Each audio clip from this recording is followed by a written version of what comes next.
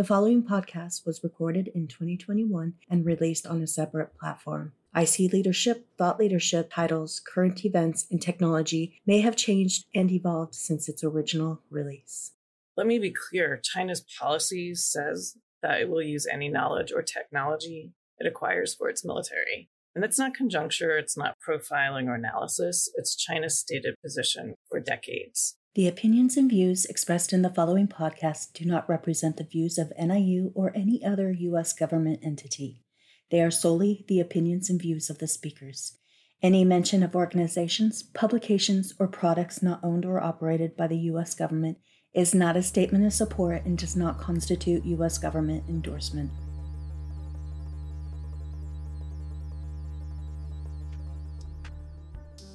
Welcome back to the Intelligence Jumpstart. I am your host, Jane Doe. On this episode, NIU's VP of Research and Infrastructure, Manolis Priniotakis, came back to the Intelligence Jumpstart to speak with Anna Puglisi about China's competitive and innovative edge on S&T education and development. Anna is a senior fellow at Georgetown's Center for Security and Emerging Technology. Previously, she served as the National Counterintelligence Officer for East Asia, advising senior U.S. and foreign government officials at the highest levels, academia, and the private sector on counterintelligence issues. She played a prominent role in drafting the most recent U.S. National Counterintelligence Strategy and designing mitigation strategy for the public and private sectors to protect technology. As a member of the Senior Analytics Service, she developed multidisciplinary efforts to understand global technology developments and their impact on the U.S. competitiveness and national security, as well as efforts to target U.S. technology. Anna has co-authored 2 books, including Chinese Industrial Espionage and China's Quest for Foreign Technology.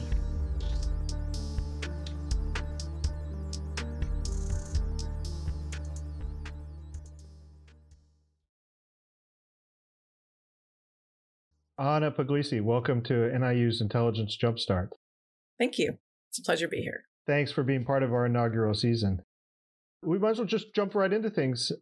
You recently testified before the Senate Select Committee on Intelligence on China's S&T strategy and a challenge to the U.S. And you spent some time talking about the differences in our systems, that the Chinese have a different system with different values. Can you explain what you meant by that in the context of science and technology and really why it matters? Sure.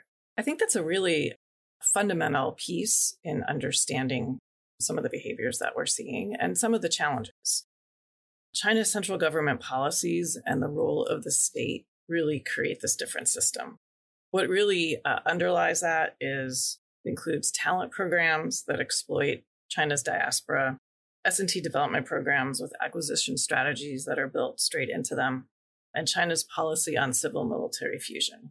And that one, I think we hear a lot about. There's a huge discussion about exactly what it means. And there's often a lot of debate or a lot of commentary on, our universities work with our military or our businesses work with our military. But let me be clear, China's policy says that it will use any knowledge or technology it acquires for its military. And that's not conjuncture, it's not profiling or analysis, it's China's stated position for decades. And the really difference is that citizens, businesses, universities in China, they can't say no. And that's baked into their national security laws as well as their cybersecurity law. So in terms of, comparisons to other places, the U.S., for instance, you talk about companies, universities working with the government. But the key difference is, the Chinese really have to respond to government demands, as do any companies operating in China. Right. I mean, we're seeing the largest crackdown on civil society in China, especially under Xi, since 1989.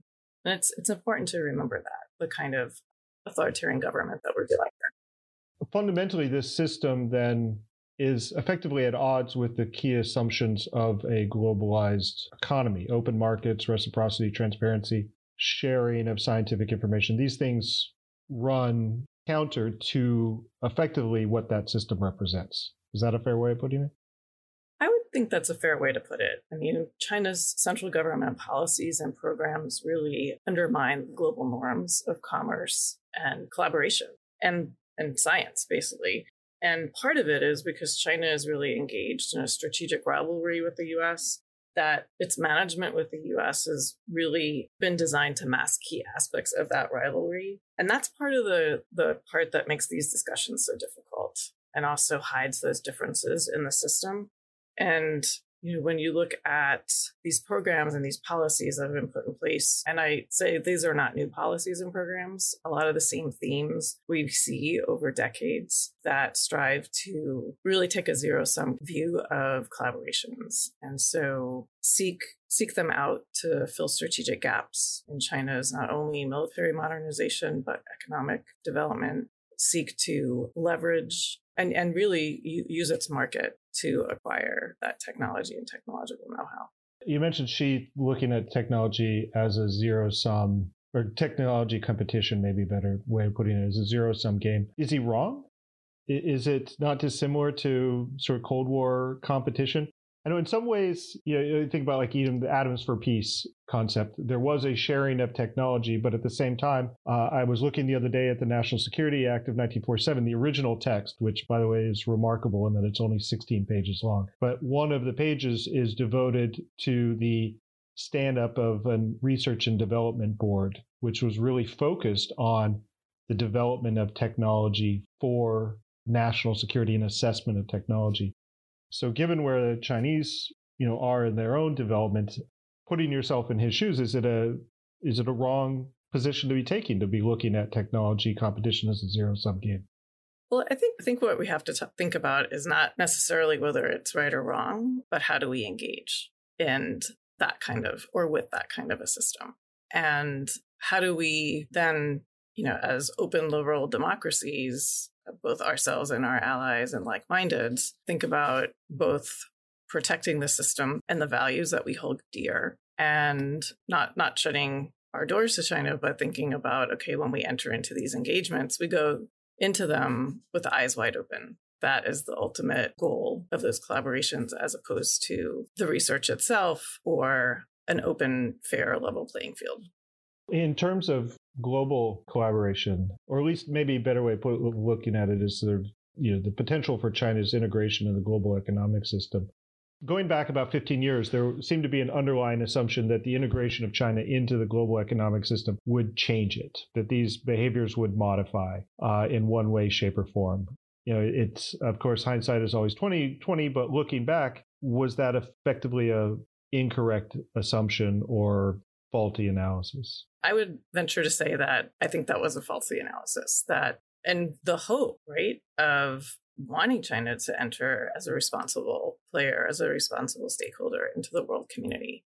And so those assumptions that you talk about, I've written quite a bit about. I call them the myth of the stateless global society. In assuming, and we still hear that when we treat China as a neutral actor, that in order to be innovative, you have to have a democracy, that as China became more capable and became richer, that automatically they become more democratic and more open, and that those irritants in the relationship, such as market access, the IP theft, and the leveraging of collaborations and basically targeting of technology would all kind of fall by the wayside. Unfortunately, what we've seen is a doubling down on that. And, as China has become more capable and stronger, especially using its economic clout to actually silence its critics in a lot of ways and use that strength to leverage not only U.S. businesses, but see what some of the challenges that some of our European allies and friends are having.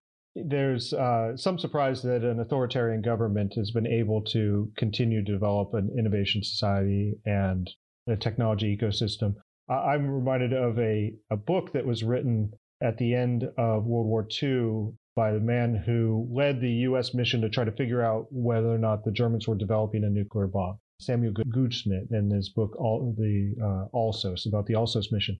And one of the things he talks about extensively is the faults during World War II of this authoritarian system where everybody was afraid to question the leaders, and especially the great man. The issue was Werner Heisenberg not having made some mistakes, and nobody wanted to question him, that technology and innovation could not flourish in a authoritarian system. I think the Soviets proved that was not necessarily true. There was a great deal of technology advancement under the Soviet system. So as the Chinese have continued to develop their culture of innovation, Is this surprising that this has been able to persist even under this system? So I always, as some of the listeners out there are going to be familiar with, I usually talk about my myths of that innovation is always the elephant in the room when we talk about China. And I talk about what I call my myths of China's S&T development, because that's a really important point. And I think how you view whether China is innovative or not impacts the risk calculation. And that's not only for our policymakers, but for, our academics and for our business people, because, if you inherently believe someone is not innovative or 5 or 10 years behind, then, the kind of deal that you're willing to make or the collaborations that you're willing to have are very different because of the assumptions that are baked into that. And I think that in some ways it's hubris. My personal favorite of those is that we'll always out innovate them. I mean, I know we hear that quite a bit from our business community as well as our academics, but it's important to note that the emphasis that the Chinese government has put on S&T development from its opening, and we've really seen it in stages, and that's not to say that China is 20 feet tall across the board, because it is a very stratified system. But when you look back to, think about in the 1980s or right around 1980, that, coming out of the Cultural Revolution, that universities were essentially shut down and whole swaths of the population didn't really attend university. And, over the last several decades of the fundamental foundational investments, first in capital projects, I myself, having studied there in the late 90s, seeing, revitalization at some of those universities and really the seeds of some of these talent programs. Returnees have always been a central part of China's development strategies, but you started to see that take off a little bit more in the late 90s because there was more for them to come back to. So, I think the university that I studied at was particularly striking, because when I was there, it was really onesies and twosies, right? So one person in each of the science, and this is in the sciences, we're not talking about some of the social sciences, but the hard sciences. But, when you have one or two people in a department, that's not going to change the culture of the department. That may change the culture in that lab. And I did see that was very different. But the subsequent policies, fast forward 10 years, that same university had over 200 faculty, 20 new deans, and the university president that was a returnee. And you see that across multiple of the high tier universities. And so it's building that foundation, and it's brick by brick. And so oftentimes, again, we'll also hear, well, it doesn't matter if, China gets X or China gets Y, because that's not the most cutting edge. But the way China talks about innovation, that's why it's really important to read not only the English, but also the Chinese language material, is it incorporates 3 different definitions. It's what we think about as cutting edge and bleeding edge, but it's also new to China and also new to China and modified. So when you look at the landscape of all 3 of those definitions, that includes quite a bit. Mm-hmm. And to expand a little bit more too, that, what China has done as well, and we hear this from a lot of our own faculty members, is they really have won in some ways the PR war of saying that they are very pro-science. And so the new facilities that are going in, whether it be sequencing capacity, light sources, those big science facilities, they're an attraction to world-class scientists. And that also, if the science isn't there quite yet, they're key enablers for that future discovery. Those big science facilities there's that important foundational piece. Now that you're in academia, you're interacting with academics, and I've seen you interact with academics in other settings. Have you seen over the last maybe decade academia's views of the Chinese presence, or at least the relationships with either Chinese scholars or the Chinese government evolve over time?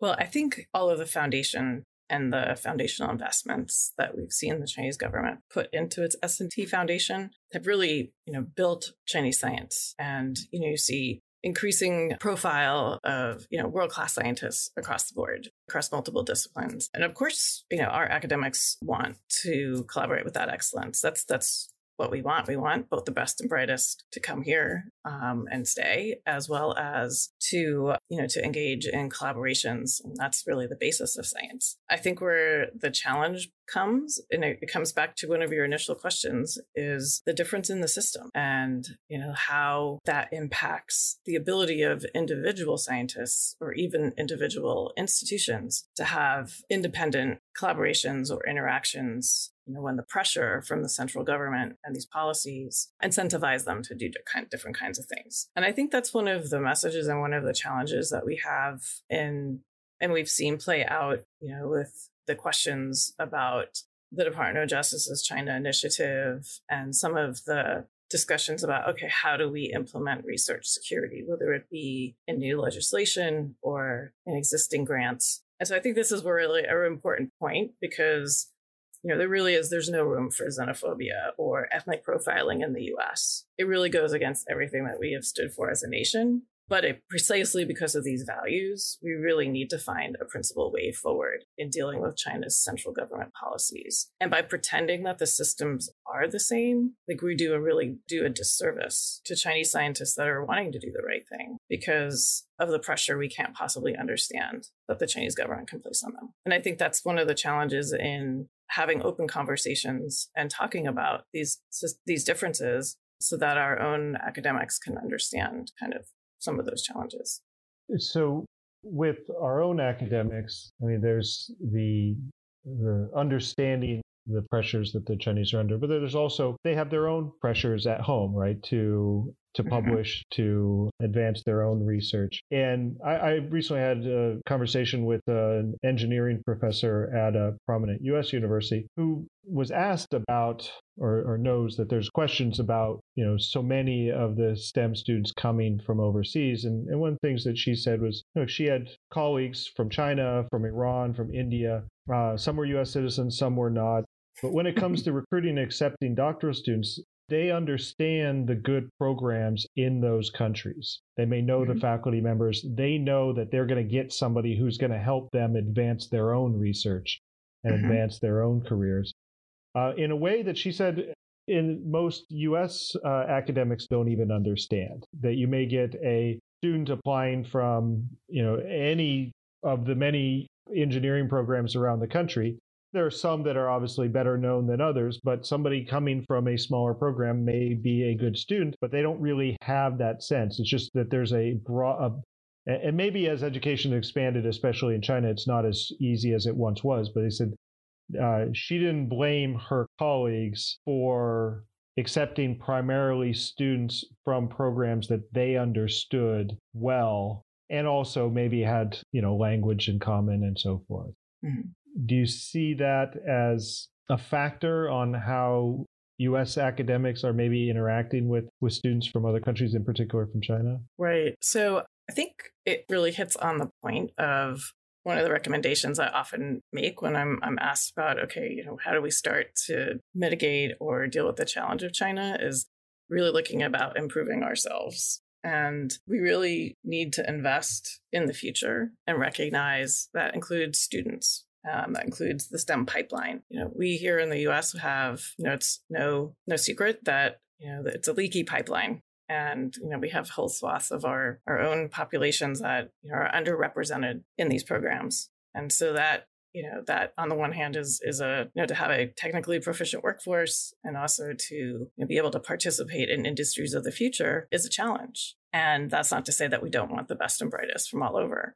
I think one of the challenges with some of these talent programs is what we've seen, and it's been documented in some of the literature, is part of the stipulations on some of these programs is that participants take students or take postdocs from specific entities in China. And so if that is the case, that means the opportunity costs, we're not necessarily getting the best and brightest, even from those countries. We're getting who the Chinese government wants to put in those labs. And considering only 10% of PhD students are self-funding. And that's a lot of US taxpayer money. Yeah, it was interesting. That conversation with her was specifically about doctoral students. Mm-hmm. The interesting aspect, or one of the interesting aspects of the conversation was at the master's level, that you say only 10% of doctoral students are self-funding. Most master's students are self-funding.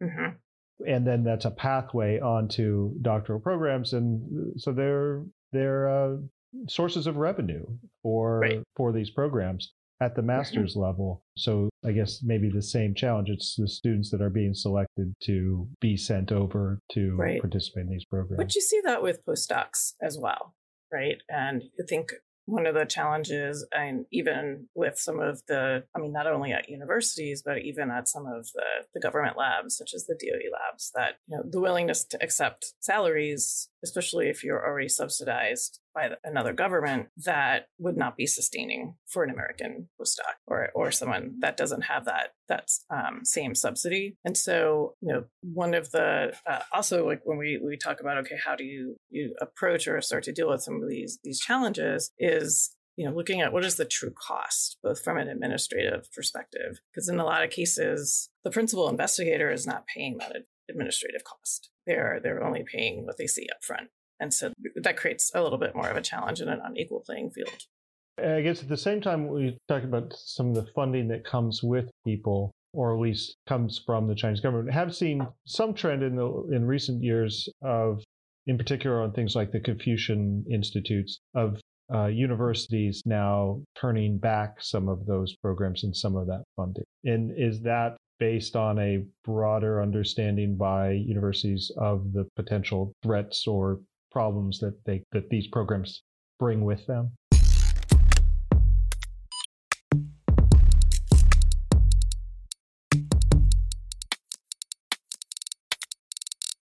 I hope you've enjoyed our inaugural season, which included thought leaders from inside and outside the IC. Over the past 7 episodes, you've heard from a range of thinkers and experts from academia and government, hosted by members of the NIU community. For this episode, I wanted to spend a minute on NIU. NIU has a long history going back 6 decades, mostly with the Department of Defense, but since 2010 formally, and 2021 organizationally with the Office of the Director of National Intelligence. NIU has had multiple names over its years of existence, and faculty and staff measure their longevity of service by how many acronyms under which they've served. Most recently, the National Defense Intelligence College, or NDIC, and before that, the Joint Military Intelligence College, or JMIC.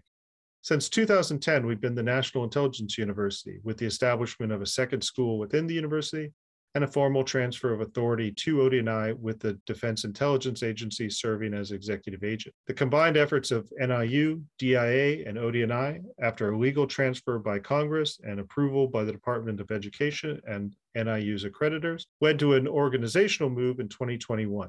So we've been NIU ever since 2010, and we think this name will stick. Thanks again for listening to Intelligence Jumpstart, and I hope you enjoyed this inaugural season. We look forward to bringing you another season soon. For more information on NIU, please visit our website, www.ni-u.edu.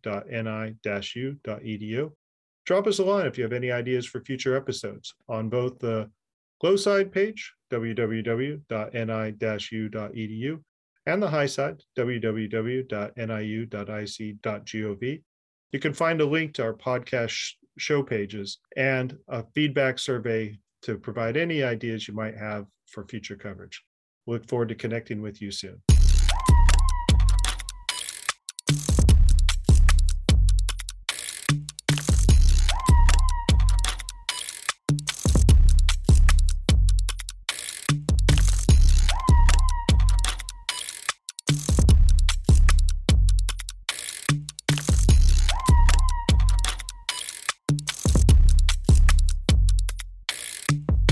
The Confucius Institutes rarely we see that involved with STEM. So some of the challenges with the Confucius Institutes were concerns of, in some universities, not so much here in the US, but we were seeing actually in the EU, where universities were no longer having their own faculty members that actually teach Chinese language or Chinese language and culture. And so you had entities fully funded by the Chinese government and the Chinese Ministry of Education, putting forth a curriculum that at these universities and teaching all of the students foreign language. And then the concern of the role that some of these institutes and their faculty or their teachers play in some of the pushback that we were seeing on college campuses, whether it be the Dalai Lama coming to visit, or discussions regarding Taiwan, Tibet, Xinjiang, and really the kind of challenge to that academic freedom and freedom of speech. And so that's one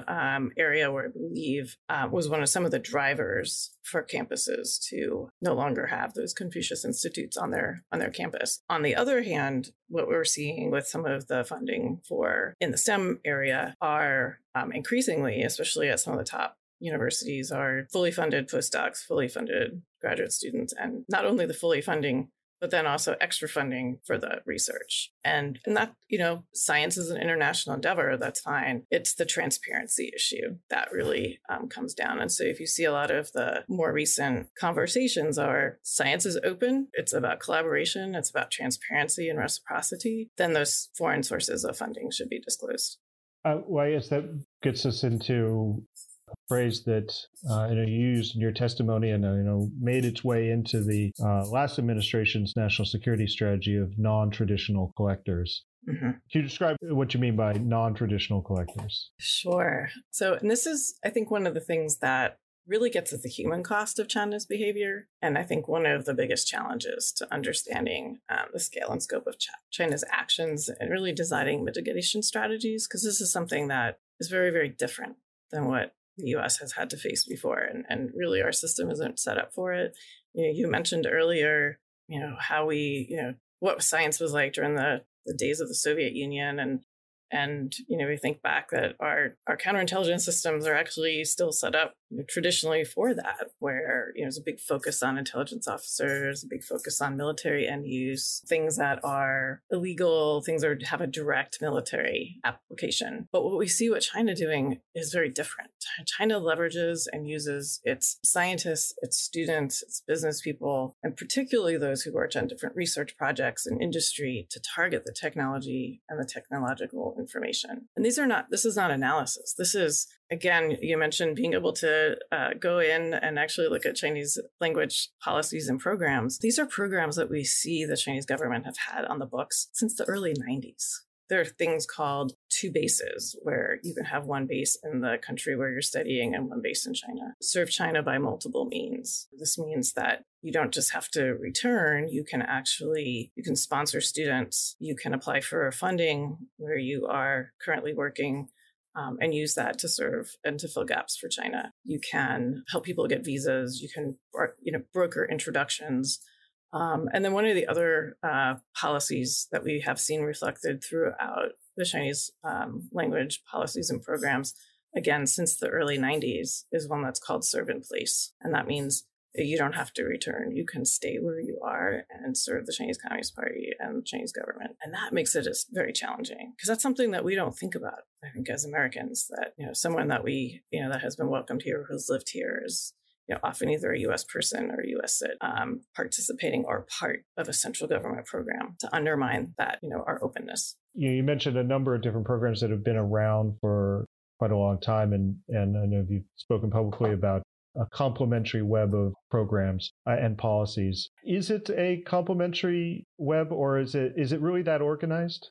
It's very interesting. I think a recent work that we just did that talked about, we had a catchy title called China's Tech Wish List. This was very recently, talks about the S&T diplomats. And what's very striking is the bureaucracy, both in China and out of China. We call her the advocacy groups that we see, and these S&T diplomats throughout the world that are put in place to actually facilitate these programs and policies. So there's a lot of forethought that goes into that. And the pipeline. So from being an entity in China where you can fill out a form, it goes into a central repository, tells what kind of technology or kind of person you're looking for, that then goes to the Ministry of Science and Technology, that then goes out globally to different embassies, and then the introductions. So and that's not to say there's a big puppet master in Beijing controlling all of this, because I think that's also one of the challenges of the system. Oftentimes when we get asked, okay, well, what's the list? Everyone always wants the list. It comes back to those non-traditional collectors. So the people that are experts that are working on those programs, they know exactly where whatever they need to fill a gap, or what kind of equipment that they need to get to that next level. And that makes it challenging. What we uncovered with this report as well is that because you're using experts, right, you're not playing telephone. You don't have a non-technical person, either intelligence officer or case officer, asking somebody technical questions. These are the experts in those fields. And so they have a nuanced understanding of not only what lab, but sometimes even what person in that lab that has that required expertise. In that same report, and you talk about the Ministry of Science and Technology's overseas activities, and you seem to have relied on these, I think what you were just referencing, these international technology cooperation opportunities. Mm-hmm. Am I getting that right? So maybe you can describe the methodology a little bit more on how you put together this story. Sure. So we actually looked at, these are actual Chinese language documents by the Ministry of Science and Technology and other parts of the bureaucracy. And what was striking, how we actually put together the pipeline or the flowchart, was because we actually found a flowchart where China itself described this process. And it showed how the inputs came in and where the outputs went out and how the different parts worked together. And that graphic is actually in the report.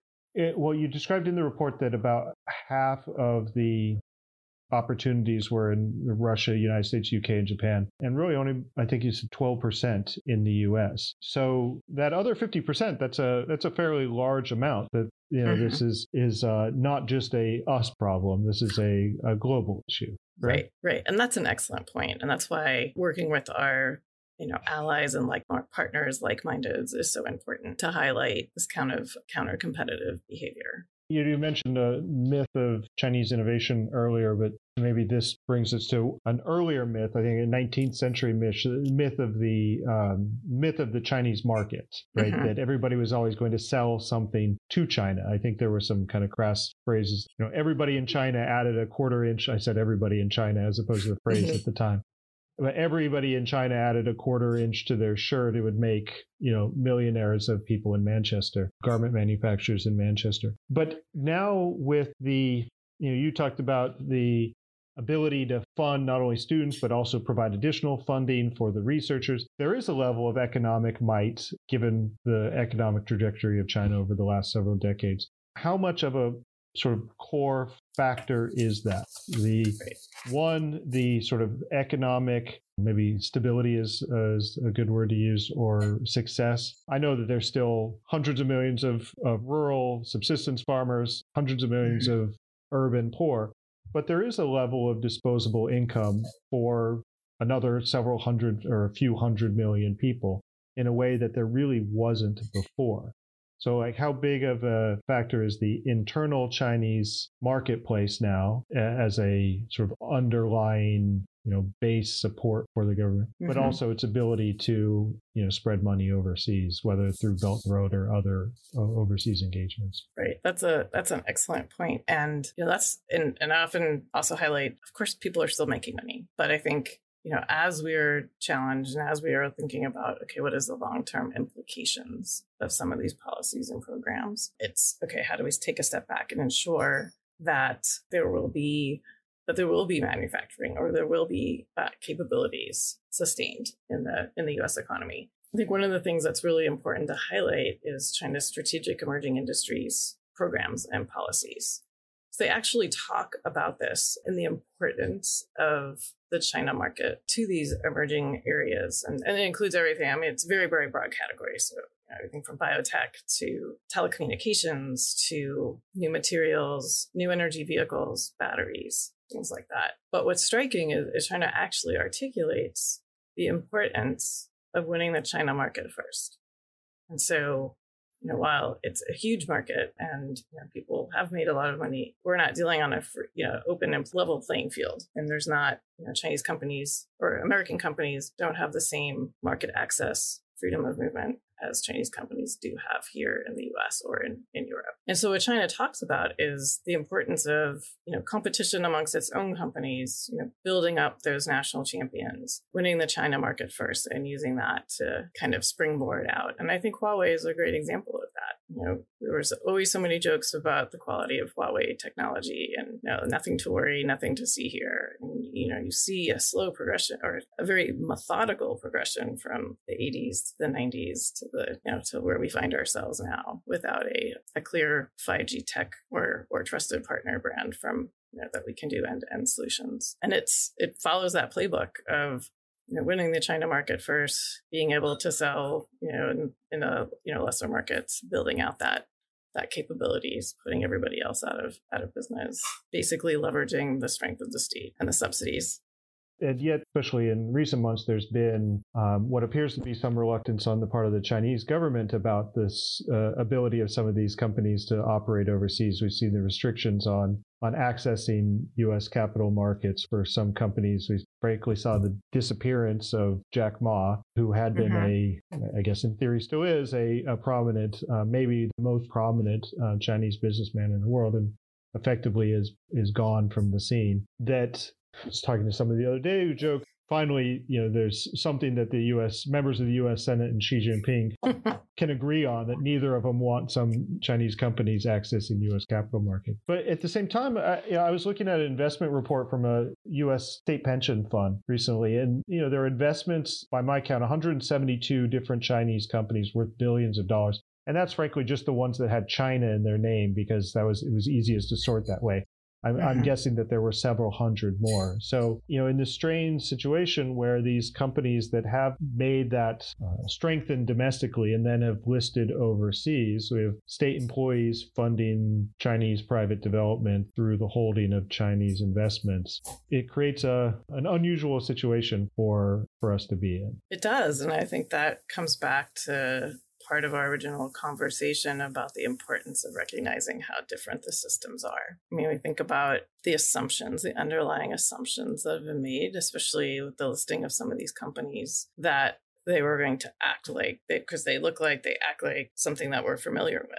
And in many cases, up until now, it seemingly has been that way. But the transparency reporting requirements of a lot of these companies and really having the same transparency of their books, as opposed to, say, a U.S. company that lists, it's just not been the same. And so I think, this is kind of a cautionary tale, not only for, the individual Chinese companies, and of course the individuals. Think about, the implications of, we talk about individual scientists, individual students, individual business people being able to, stand up or say no to the Chinese government. Here you have a billionaire running this major global, international tech company who runs afoul and can't do that. So I think it comes back to, really acknowledging that our systems are not the same. And I think in my testimony, I talk about, we have to face the facts that Beijing doesn't play by free market rules. It doesn't respect IP, and it's willing to act directly, indirectly, in a way to ensure its favorite companies win in the market. And, we often hear, and I can't begin to tell you how many times, even from the late 80s, well, China would never do X because it's worried about the repercussions, or it's worried about, fill in the blank. And every step along the way, the cost has been low or non-existent. And so they keep marching on. Well, recently, Xi Jinping gave this speech, which had this remarkable phrase that, at least as it was translated, is, the Chinese people will never allow any foreign forces to bully, coerce, or enslave us. Whoever attempts to do that will surely break their heads on the steel Great Wall built with the blood and flesh of 1.4 billion Chinese people. And also, he gave the speech wearing, fashions favored by Mao.